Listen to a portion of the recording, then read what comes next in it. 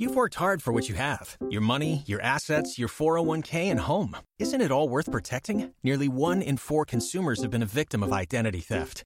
LifeLock Ultimate Plus helps protect your finances with up to $3 million in reimbursement. LifeLock alerts you to identity threats you might miss. And if your identity is stolen, your dedicated U.S.-based restoration specialist will work to fix it. Let LifeLock help protect what you've worked so hard for. Save 25% off your first year on LifeLock Ultimate Plus at LifeLock.com/aware. Terms apply. This is the Bloody Disgusting Podcast Network.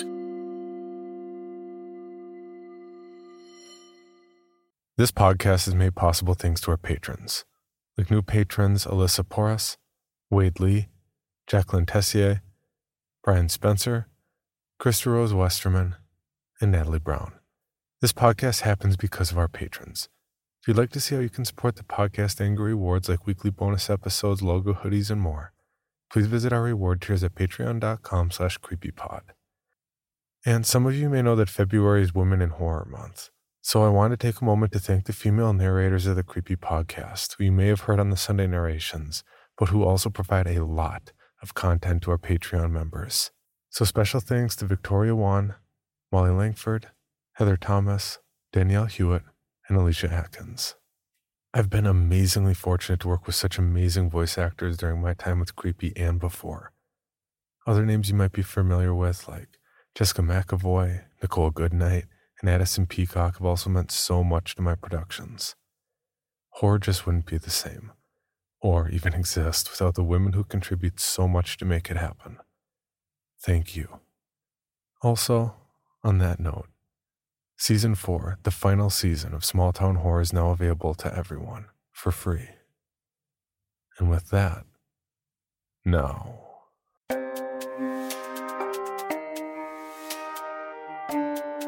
This is Creepy, a podcast dedicated to sharing the most famous, chilling, and disturbing creepypastas and urban legends in the world. Whether these stories truly happened or are simply fabrications is for you to decide. These stories may contain graphic depictions of violence and explicit language. Listener discretion is advised.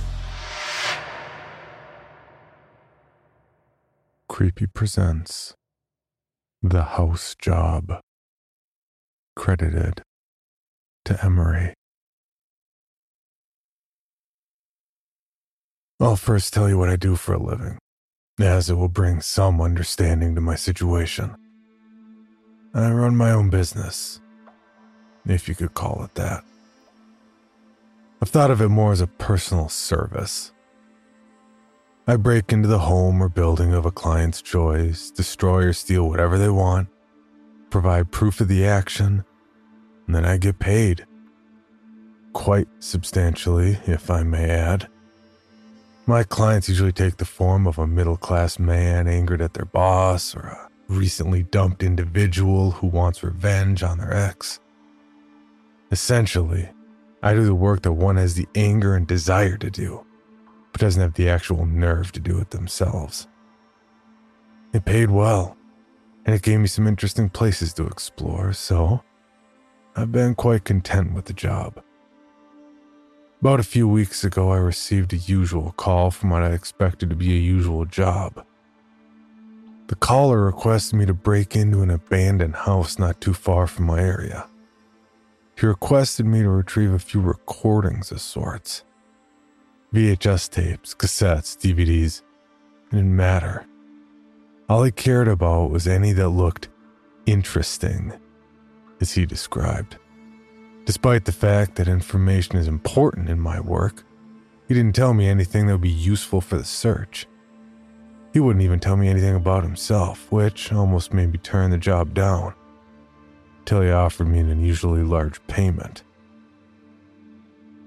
When the caller had mentioned abandoned home, I'd expected the location to be shut away from the local population, generally safe to break into during the day. To my frustrated surprise, the place was in the middle of the damn street, right along a string of other apartments and surrounding buildings. most of which were populated.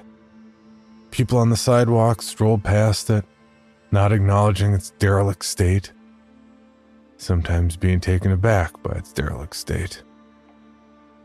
It came back after dark. It was just how I wanted it to be. No pedestrians anywhere, and there were no lights on in the surrounding structures. It appeared to be an easy target. The home stood 2 stories with a small attic at the highest point. It didn't look like the most enjoyable place to live, even before it had aged. The best word I can think of to describe its living quality would probably be confined. It appeared to only have a single window, which was on the attic level.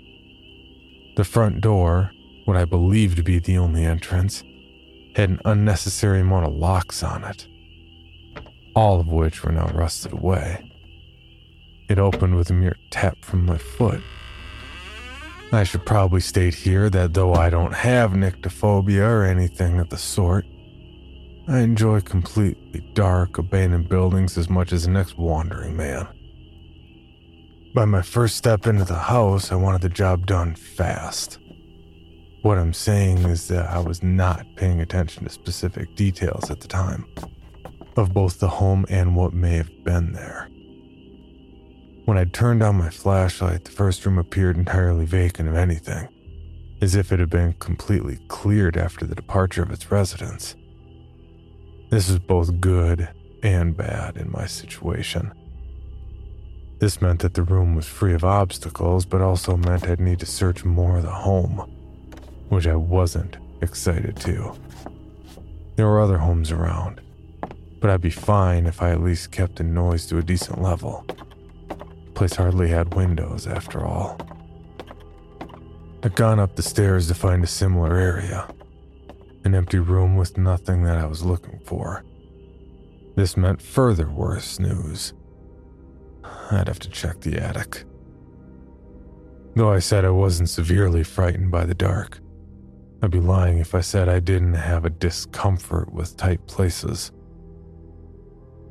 The attic was accessed by a standard pull-down stairway on the ceiling of the second-story room. It took a couple of jerks to budge, but it came down without much resistance. A large cloud of dust covered my view for a few seconds, which made me realize how old the place really was. Each step of the stairway creaked tremendously, to where it became more irritating than unnerving.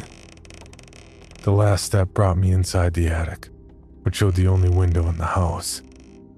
A bit of moonlight shined down into the small room, which helped ease my tension by a near insignificant amount. Scanning the room, I'd finally caught eye of a few boxes in the corner. 3 aged cardboard boxes, all packed with a number of old VHS tapes. No DVDs. Though the place was sold, I didn't expect to find any. I was still in a rush to get out of there, so I didn't take much time looking through them. I didn't even pick out a few, I just grabbed the heaviest box and dragged it to the ladder. I didn't realize exactly how much was in the box until I dropped it to the floor, which made a rather loud crash that seemed impossible for its size. Some of the tapes were probably broken in the process, but I didn't stop to check. I just wanted to be out of there. When I reached the bottom of the ladder, I didn't bother putting it back up. This is where I first saw something strange. When picking the box back up, I saw a small red light in the corner of the room, like a sort of dot. It wasn't moving, but I still stormed to the stairs. I grew paranoid, so I didn't care to investigate what it was. I arrived at the top of the stairs and I observed something else. That the house had another level, which I assumed to be the basement. There's another stairway leading downwards that could only be seen if one was actually looking down the stairs at the second level. At the bottom of this stairway was another faint but noticeable red dot. I was carrying the heavy box of tape, so I didn't have a hand to shine my flashlight on it, or on the previous one. And then I tripped. There's no other way of saying that. I tripped and tumbled down the entire fucking stairway. all the way back down to the first floor. Should have broken my leg or my back in the process, but the box of tapes actually managed to break my fall in some sort of miraculous way.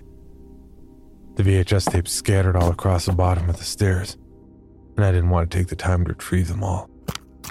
I picked up the 3 tapes that were closest to me. My body hurt like hell, but I was more focused on the fact that I had just made noise similar to a damn police raid. I made it back to my car and then my home without issue. I woke up the next morning with aches all over, but I hadn't gotten caught, which was what I cared about. I called my client numerous times, and just as I had almost predicted, he never answered. The number he gave me didn't even have an answering machine, as if it had been disconnected. Hello, Bill Band here from the All 80s Movies podcast to tell you about Factor Meals. Eating better is easy with Factor's delicious, ready-to-eat meals. Every fresh, never frozen meal is chef-crafted, dietitian approved, and ready to go in just 2 minutes. You'll have over 35 different options to choose from every week, including Calorie Smart, Protein Plus, and Keto. Also, there are more than 60 add-ons to help you stay fueled up and feeling good all day long. Get as much or as little as you need by choosing your meals every week. Plus, you can pause or reschedule your deliveries anytime. We've done the math. Factor is less expensive than takeout, and every meal is dietitian approved to be nutritious and delicious. What are you waiting for? Get started today and get after your goals. Head to factormeals.com/80smovies50 and use code 80smovies50 to get 50% off. That's code 80smovies50 at factormeals.com/80smovies50 to get your 50% off today. Pulling up to Mickey D's just for drinks? Oh yeah, that's me. Nothing extra, just perfection and a straw. Coming in hot for the coldest cups on the block. Because there are drinks. Then there are drinks from McDonald's. Mix things up with any size lemonade or sweet tea for $1.49. Perfect with our classic fries. Price and participation may vary. Cannot be combined with any other offer. Ba-da-ba-ba-ba. I was quite sure that this client was going to be a no-show, which made me grow quite frustrated. Most of the time, I'm able to steal other items during a raid, so a client not giving payment was never a typical issue. However, there was hardly anything to even look at, let alone steal in that abandoned home. So I was left empty-handed after all the frightful work I'd gone through.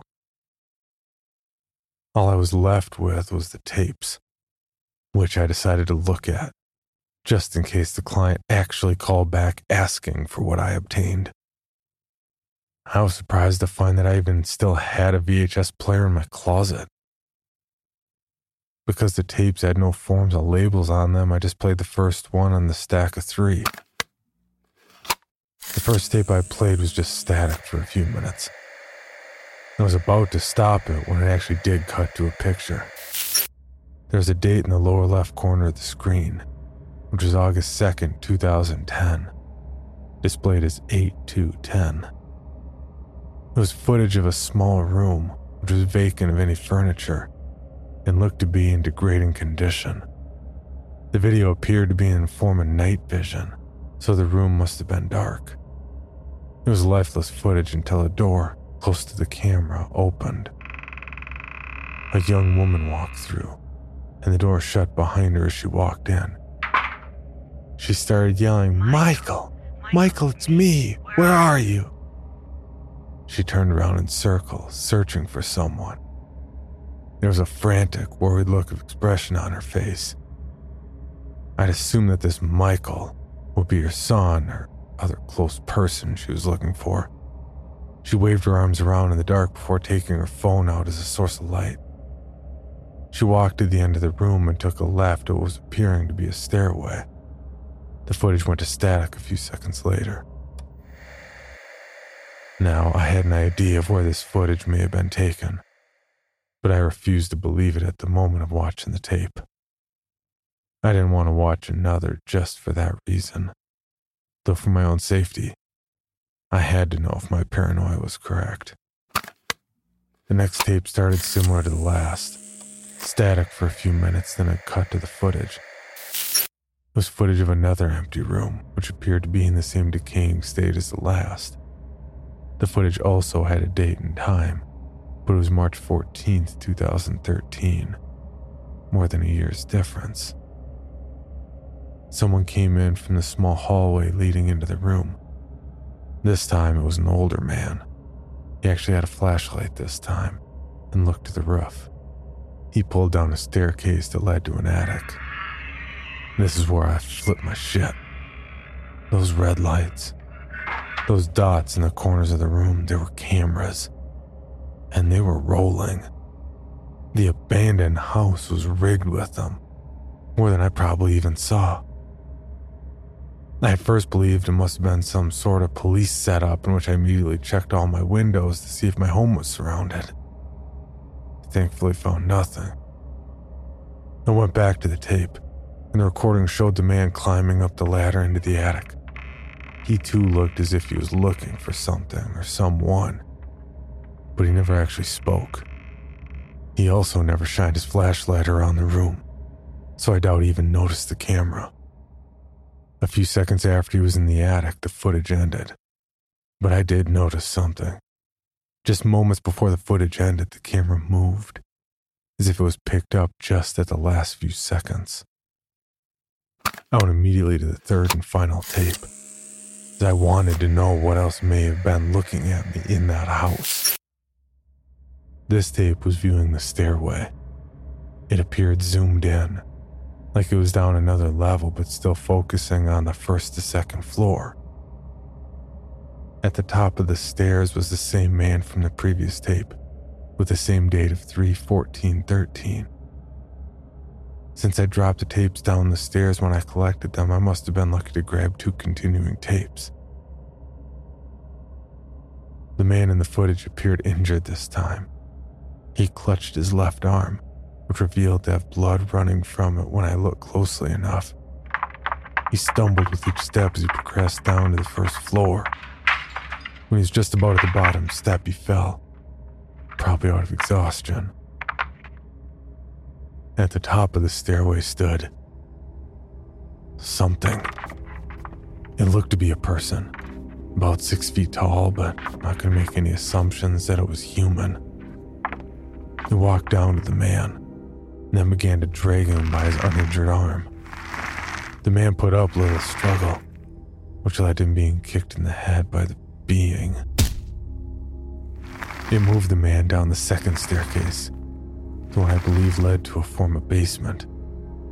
The figure was close enough to the camera where I could see its face, or at least what was covering it.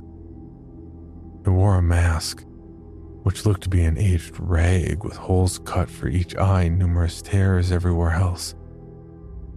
The skin exposed by the tears was a dark, bloody gray, which led me to being more content that its face was covered. The thing stared at the camera for a moment, with blurred yellow eyes that made myself even more uncomfortable. It then picked up the camera and turned it around to reveal a door at the bottom of the staircase. The being picked the man up, opened the door, and kicked the man inside of another room which appeared to be empty. The door was quickly shut once the man went in. Then the camera just viewed the door for the next few minutes. What was disturbing here, however, was the sounds. Behind the door, there were many rapid scratching noises, as if the walls were being scraped. The injured man inside the room began to scream, and so did other voices. The other screams sounded inhuman, more animal-like than the screams of a person. The injured man's screams were quickly cut off after what sounded like the ripping of flesh and the snapping of ligaments. I thought at first that the man stopped screaming, but then I realized that all sound had then cut off from the footage. The door to the room then opened, and inside the room were other creatures. They almost appeared human, but appeared very frail and gray, with no hairs on their heads or anywhere on their body. Their spines were painfully visible and protruded from their bodies in an unnatural and excessive manner. The ones near the end of the room began to climb up the walls and under the ceiling. One of them began to turn around, but the footage ended and cut to static before its face could be revealed. Naturally, I was terrified by this. I'd just been inside that place, and I'd been recorded in the same way. I checked all my windows again and locked them. I stayed indoors for a few days, kept constant watch of if I was, being watched. I burned the tapes. When I was sure that I hadn't left any sort of trail from my visit to that house, I had begun to go out again. I occasionally took another job, but none that involved abandoned homes or structures. Not much more than 2 weeks ago, I'd received a package on my front door. I assumed this to be the payment from a recent client, as most would pay me by simply dropping off their part. I opened it to find 3 VHS tapes, which appeared to be in new condition. They were each marked with a number, going from 1 to 3. I played the tape marked with 1 first. It was footage of the same abandoned house as before, and it was the camera in the first empty room. A few minutes passed, and then somebody entered. It was a younger man who wore dark clothing as if he wanted to keep hidden. It only took seconds to realize that this man was me, and that the tapes were of when I entered the home. I went straight to tape number 2. The second tape was a recording of the staircase, with the camera planted near the door to the basement. It showed me stumbling out the hallway to the stairs with a box of tapes in both hands. I took a few steps down and then watched myself trip and fall. Except I didn't actually trip. I was pushed. A figure at the top of the stairs, wearing the same rag on its head as the previous tapes, had slightly shoved me. It wasn't enough force to where I could have felt him behind me, but enough to where I'd lost my balance with a box in my hands.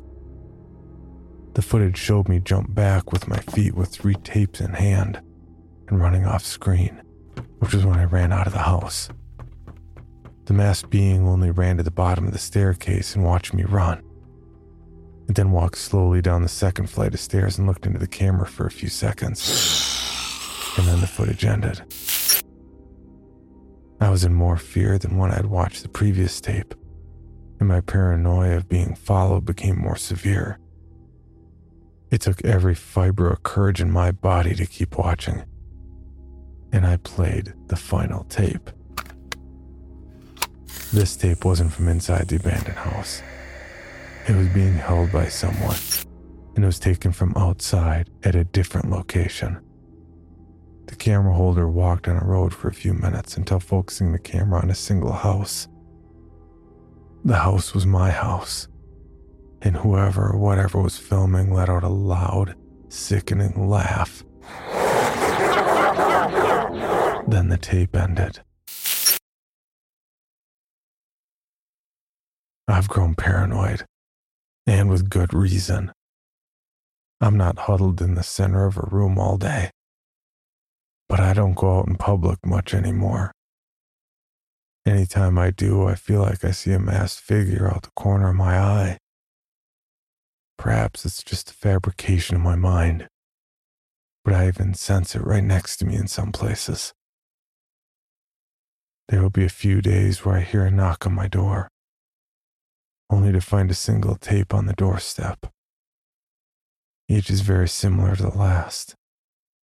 It's always footage of my own home, usually during the day, but other times at night.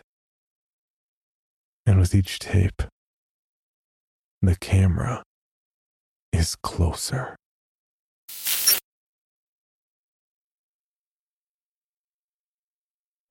For more information, including pictures and videos of the stories told on this podcast, or to suggest stories for future episodes, please visit us at CreepyPod on Twitter Instagram, and Facebook. Or email us at creepypod@gmail.com. All stories told on this podcast can be found at creepypastawikia.com and are protected by a Creative Commons license. Some rights reserved unless otherwise stated.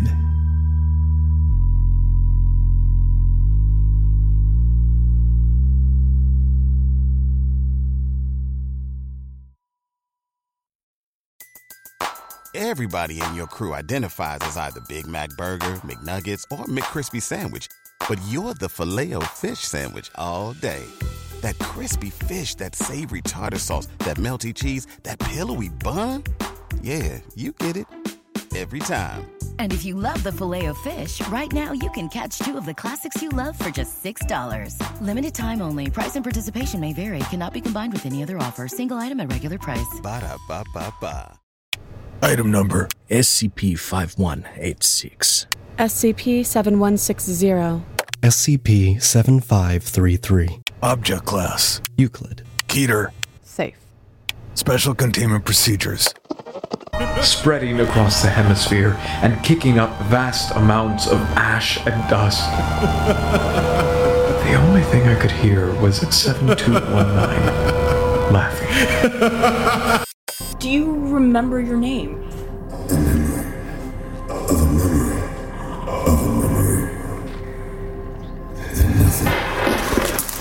Heartland Counseling. Appointment update. I feel them again. Heartland Counseling. Appointment update. They're in my ears! Heartland Counseling. Appointment update. Nobody understands! SCP Archives is a weekly fiction podcast. Each episode, we dive into the strange, the unknown, and the... Find us on Apple Podcasts, Spotify, or at scparchives.com.